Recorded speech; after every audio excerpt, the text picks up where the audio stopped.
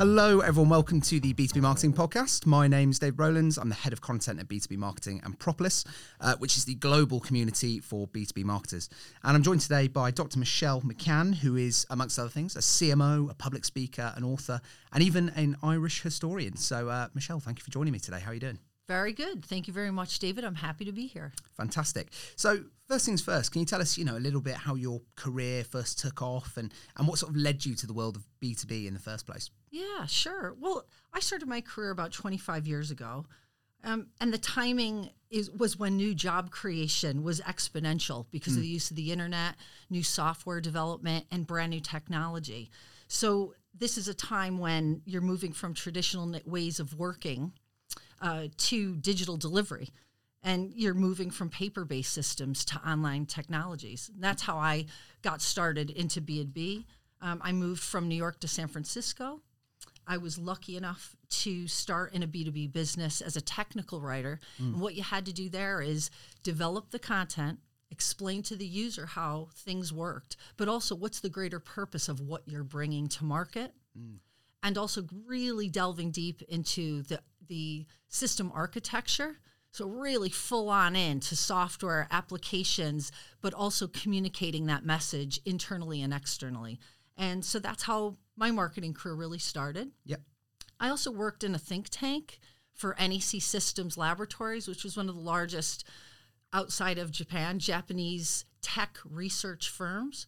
And in that think tank, we were bringing to light new technologies and new products that would compete with other products such as like PowerPoint and different little add-ons to software that would actually make a big impact in the way that people worked and how we went to market. And I suppose also that, when I reminisce and think about it, those type of opportunities of how I got into B2B was I worked for a real cutting-edge software company called Intraware. It was a startup. And, in this startup, I worked as the head of knowledge management, developed lots of different types of content, all the different channels of how you go to market. And there was no topic in terms of cutting edge tech that we wouldn't publish. And what the whole objective was to bring more people, take that brand, make it big with an acquisition strategy to really be acquired. And I was lucky that went IPO in 1999. And after these pieces of paper that weren't worth anything or were something, I decided to fulfill my dream to move overseas. So I moved over here in 2000, and over the past 2 decades, I've been lucky enough to work in global marketing leadership roles. Sometimes it's small companies again, similar to Intraware, that it was a startup that you wanted to take public. I was part of a UK 5-person startup equity owner. And our strategy was to build that business over 5 years to sell it. And we did it in less than 2.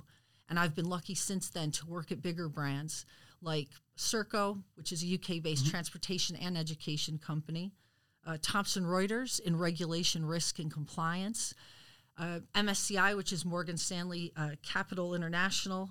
And then I've been lucky to have 2 other, very large, 3 actually, large global roles at Relics Corporation, working within LexisNexis Risk Solutions Group. So B2B initially found me, but I've been able to secure some exciting roles over that time and build up a list of marketing specialities. Fantastic. Well, what a career to date, and obviously much more to come.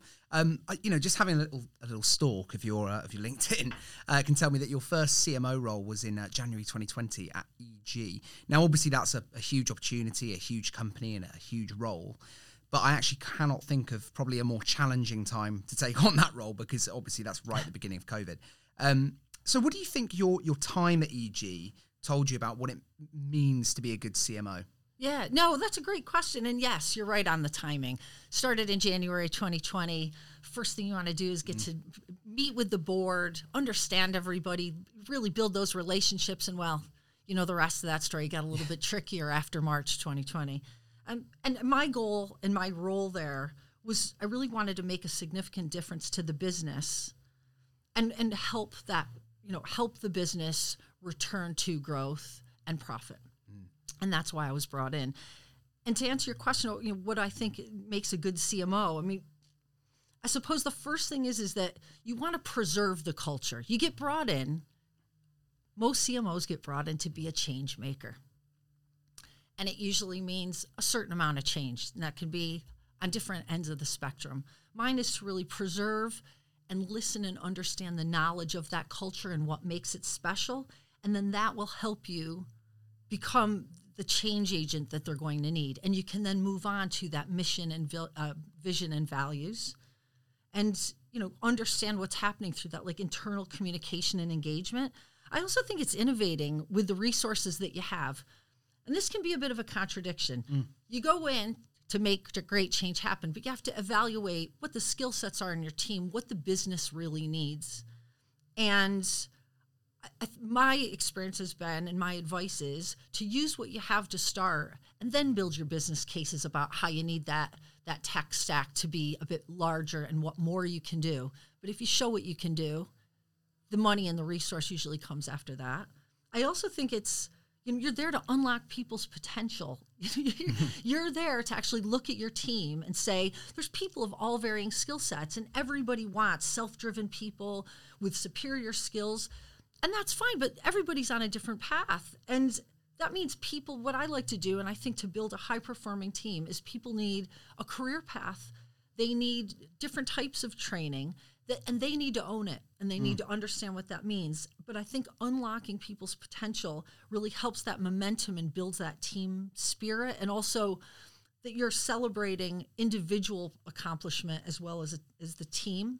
And also, I bring up radical candor, in Kim Scott's book, is that there's certain things that you can take away from that about what type of feedback, and build a culture of what type of feedback that you're providing your team on a regular basis, but also that they're providing to each other.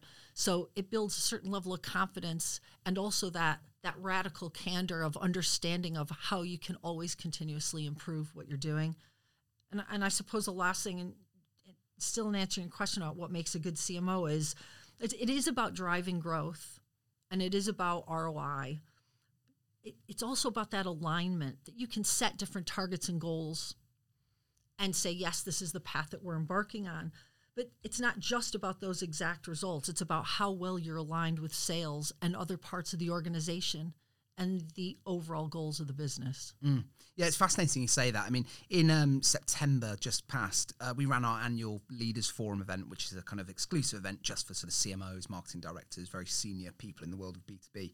And it wasn't intentional, but one of the sort of main takeaways in the event was that marketing leaders, or at least some of them, could do with what they were sort of calling a reset. So in other words, the demands from marketing from the board, as well as the need to capitalize on short-term gains, and then also there's new technologies that no one wants to miss out on, are thrown into the mix. It's kind of led to this world where a lot of marketing leaders are trying to achieve about 50 different things at once, and their teams have not necessarily been set up to deliver that. So there was a kind of a yearning, if you like, for a kind of reset in the team structure. Let's take a look at it from fresh. How do we set up this team to really deliver what we want it to do? So, is this something you're hearing a lot of too? And, what would your advice be? Yeah, I mean, it's a great question. And just to kind of make the point about the events, I think that I truly mean this, is that the events that B2B marketing puts on always have such an engaged audience and such great topics. And I do remember the Leaders Forum, I was there, and the conversation around these Frankenstein teams and goals, and kind of understanding what's happened, and that everyone's done the same thing. They've tried to leverage the resources and budget that they have. And that's what everyone does. That's fine. Leaders have to do that sometimes. You can't just always get more. But this is a new phenomenon. And I thought what was so fascinating about it is that you're talking about senior leaders across many different industries in B2B, many different sectors, all saying the same thing, which is they set different targets and goals. They had a certain amount of resource, and something's happened where the economy's gotten tight, things are restrictive, but also that there's been additional pressures from the business, from the market, and something's morphed so that the targets that they set out for themselves originally, whether they're hitting them or not, There's just been a few hot potatoes lobbed in since then, if you want to put it that way, of adding additional pressures to the team that are just genuinely unrealistic. And let me make a point, if you don't mind, is, I sat next to a marketing leader from a FTSE 500 company, and she had said that her team was in fact resourced properly. They were doing account-based marketing, so they're doing ABM, and their tier one clients have over, it might be over $1 million, worth over $1 million each account or more, and in some cases much more. And what she did was structured it that she has one account manager, which meant a marketing person per account. And that meant they got the full attention, they had the use of all the other SMEs and touch points, and that they were doing it properly. And I found some inspiration in that. So some organizations are doing it well, but on the other hand, to kind of just to tease out this phenomenon that was discussed is, let me give an example. Like if you're an organization that you decide to change the structure internally to a matrix environment, the go-to-market into a matrix environment. So you have a marketing person, you have a salesperson, customer services person, perhaps, and a product person. Let's stick with that, all in one particular vertical. Let's say you've decided to break this up into 10 verticals. You have to be realistic about what can then be delivered. So whilst the marketing team might be delivering and hitting targets, you've got the pressures on individuals to take on this additional role in the way in which they report and deliver their results. But it's unrealistic. They haven't resourced it properly. So I think it's really important to pay attention to this phenomenon right now. And I think that that's why events like the Leaders Forum are even more important now than ever, to share that information, start to share that success of how those business cases were presented in order for leaders to actually succeed. Absolutely. And we've got we'll leave a link in the description for the full write-up of the Leaders Forum. So if anyone's listening and they want to have a real kind of deep dive into the findings of the event, we'll leave that there for you. I think you're right in terms of the resourcing issue. I mean, I guess my question is, I can understand that it's going to be manageable to resource everything perfectly if you're in a FTSE 500 company, like you say. Yeah. But what about when you're in those smaller sort of startup companies you mentioned, or scale-ups even? Is that realistic, or do you just have to temper expectations and really get the CEO behind what you're trying to achieve? Yeah, it's a tough call, and you're absolutely right. If you're at a big company, they have more resource, and a lot of small to mid-sized companies aren't necessarily going to have that and are seeing some tough times. I think it comes down to demonstrating. This is not simple, and I don't have all the answers. My suggestion, and the way I would approach this, is to say, here's the way in which we were seeing success in a comparative historical analysis over a few years. Do a little market research as well. Do a historical analysis of how the market was, let's say, in 2019 and in 2020, if you can, if you've got those stats. How are you going to market? And then really face that and be honest with yourselves. Not that anyone's trying to not be honest, but to maybe look at it through a different lens of how the market has changed, what that digital strategy needs to be, and really evaluate what further channels are going to be required in order to make a bigger impact. And sometimes, one thing that came up recently, I thought it was a really interesting conversation, was that a lot of people know what they need, and they might already know about you. They do a lot of research. People can Google, and they can look you up. So is the first thing in that messaging of when they come across to you, what is it that you really want to say? Are you giving them the ABCs of the industry? Or are you trying to really brand yourself and talk about that brand of what you mean in that space to engage them in a different way? Yeah, absolutely. And I can imagine, as a CMO or any top-ranking marketer, whatever the title is, there might be a temptation to really have a say in every bit of marketing your team does, because at the end of the day, it's your reputation on the line. But good people rarely want to be micromanaged, obviously. So in your experience, what do you think a good approach is to finding and retaining a really strong team? Yeah, that's a great question. It's one of my favorite topics. I think the number one thing is understanding and embracing the talents within your team and help them stretch those talents. That's your job, is that you're fostering an environment of creativity and feedback done appropriately, of course. And it's one in which the individual goals, individual contributions and individual goals of people are recognized, as we're saying, individually and as a team. But say someone comes to you with an idea and it's not Great. It's not great. I think it's just so important to listen. I've seen it done well. I mean, it seems like such a simple concept to listen, but it's incredible how many senior leaders don't take the time to do it. And I think that once you do that, there's ideas there. You know, someone's put some time and thought and they think about it. I think it's how you give that feedback. Mostly what I do is, you know, listen and ask them to say how that ties into different deliverables, at what time frame they could implement that. But I think that listening piece is so important, and I think it's that different type of leadership. I get concerned sometimes that people think as a senior leader, stripping out personality out of responses, or, you know, is everybody turns into a little bit of a robot. Since my question is, you know, like, since when is being nice not professional? How did this become a dichotomy? I don't see that as the truth, and I think that makes you an authentic leader. Yeah, you shouldn't have to be taught to be nice. You shouldn't have taught to be listened, but some people do, and I think that makes someone more professional, especially when your job, you know, those soft skills aren't often rated. You know, it's all about results. I'm all about results, but the other job here is to build people's careers.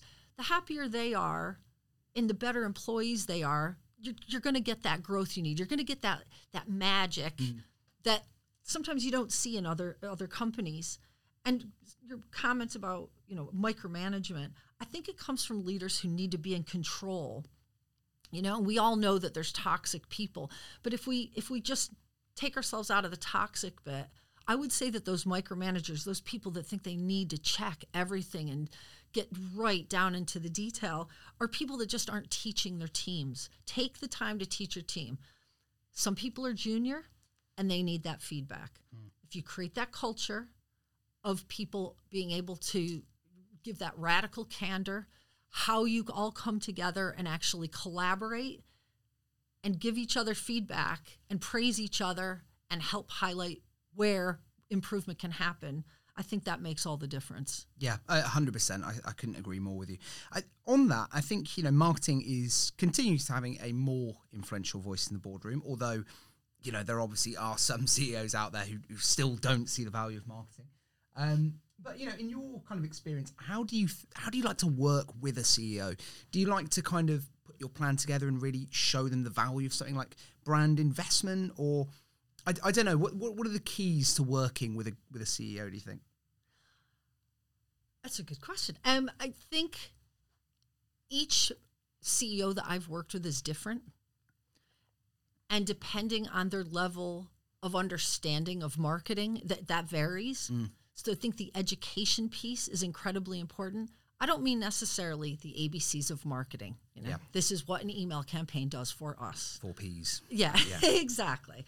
I think it's more about demonstrating an understanding of the industry, highlighting and educating the part and getting agreement of this is what marketing does and this is where they're going to make the most impact.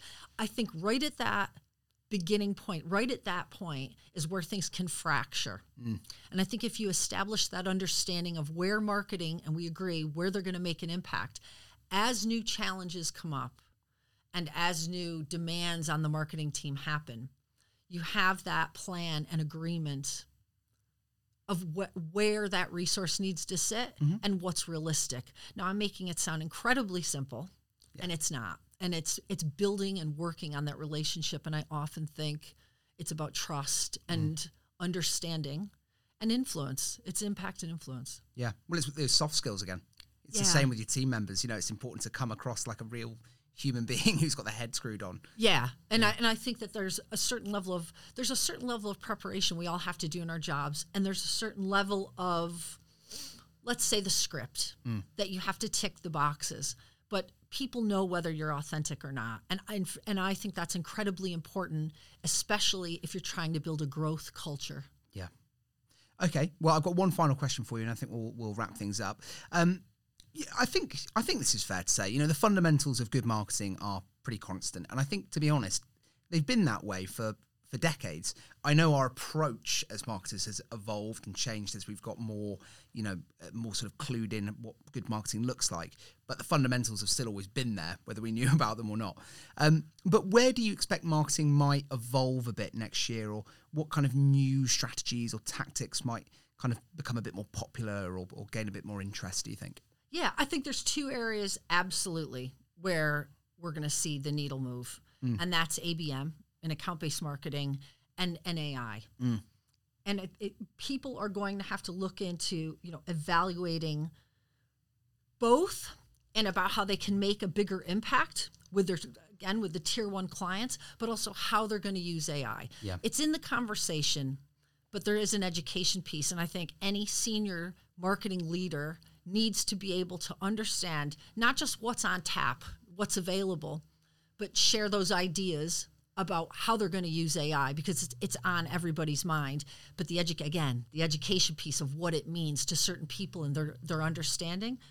I also think that based on the Leaders Forum, as well as something else that certainly would be remiss in not mentioning, is that hitting targets in an economy where things are tight are incredibly important. And looking and constantly self-evaluating and evaluating the new channels or different channels in which that you can engage with your clients. Yeah. But I do think I would be remiss if I didn't mention the Propolis Community Index. It is really revolutionary, and I think it's so incredibly important for anyone to have. Particularly, it's something that to see those trends and what's actually happening in the marketplace are incredibly valuable, because it's very easy as a senior leader in marketing to get isolated because you're so focused on delivery. You're so focused and immersed in it, in your own world, that often looking to see and sharing those ideas. I mean, two things just as simple as the marketing budget as a percentage of revenue, to actually see across different industries of what's being reported, and the percentage of revenue the marketing is responsible for, and just how disparate those two numbers are. That would help me, and does help me, tell a story back to part of the themes of what we've been discussing about how do you communicate to a CEO and the board and the rest of the company the value of marketing, what those targets are, and what's actually needed to deliver on potentially new values and new areas of growth. Precisely. I could not agree more. And on the note of the Community Index, we're launching 2 new elements of the dashboard, which go live in January, which are on lead generation and, of course, account-based marketing, which you've mentioned. Account-based marketing is one of those subjects. It's been around for a good while now, and everyone's always trying to change it from ABM to ABX to ABE to ABG, or whatever it is. Who cares? It's account-based is kind of the ultimate goal there. Why do you think it's going to change in 2024? What is it tied into AI? Is that something you think might help scale it, or is it something else? Could help scale it. I mean, it's an interesting concept, and I think back to if you're in a FTSE 500 company that 3 years ago already started thinking about how to use AI, build that database of information at the touch of your fingers. Oh yeah, that could be incredibly helpful for information on individual accounts and for ABM. I think in terms of the execution, why I think it would be critical, real basic. Resources are tight. You want to make sure that you're in touch with all your tier 1 and potentially tier 2 customers, and you need to automate that. You do. It isn't going to be that individualized attention, especially as we said in small to medium-sized companies that are going to be able to do that. So it's incredibly important to try to look at all the ways to have those touch points, let clients know that you hear them, that you're listening to them, and give them the feedback that they need, that development and progress is happening, and why they should stay with you and your brand. Yeah, of course. And for all our listeners as well, we have a whole host of different types of content, all on ABM, on Propolis. So if you want to learn more about that, or the index in particular, we'll leave a link in the description as well. So Michelle, thank you very much for joining me, and hopefully see you again soon. Thank you very much, David. I appreciate it. Thank you. Bye-bye.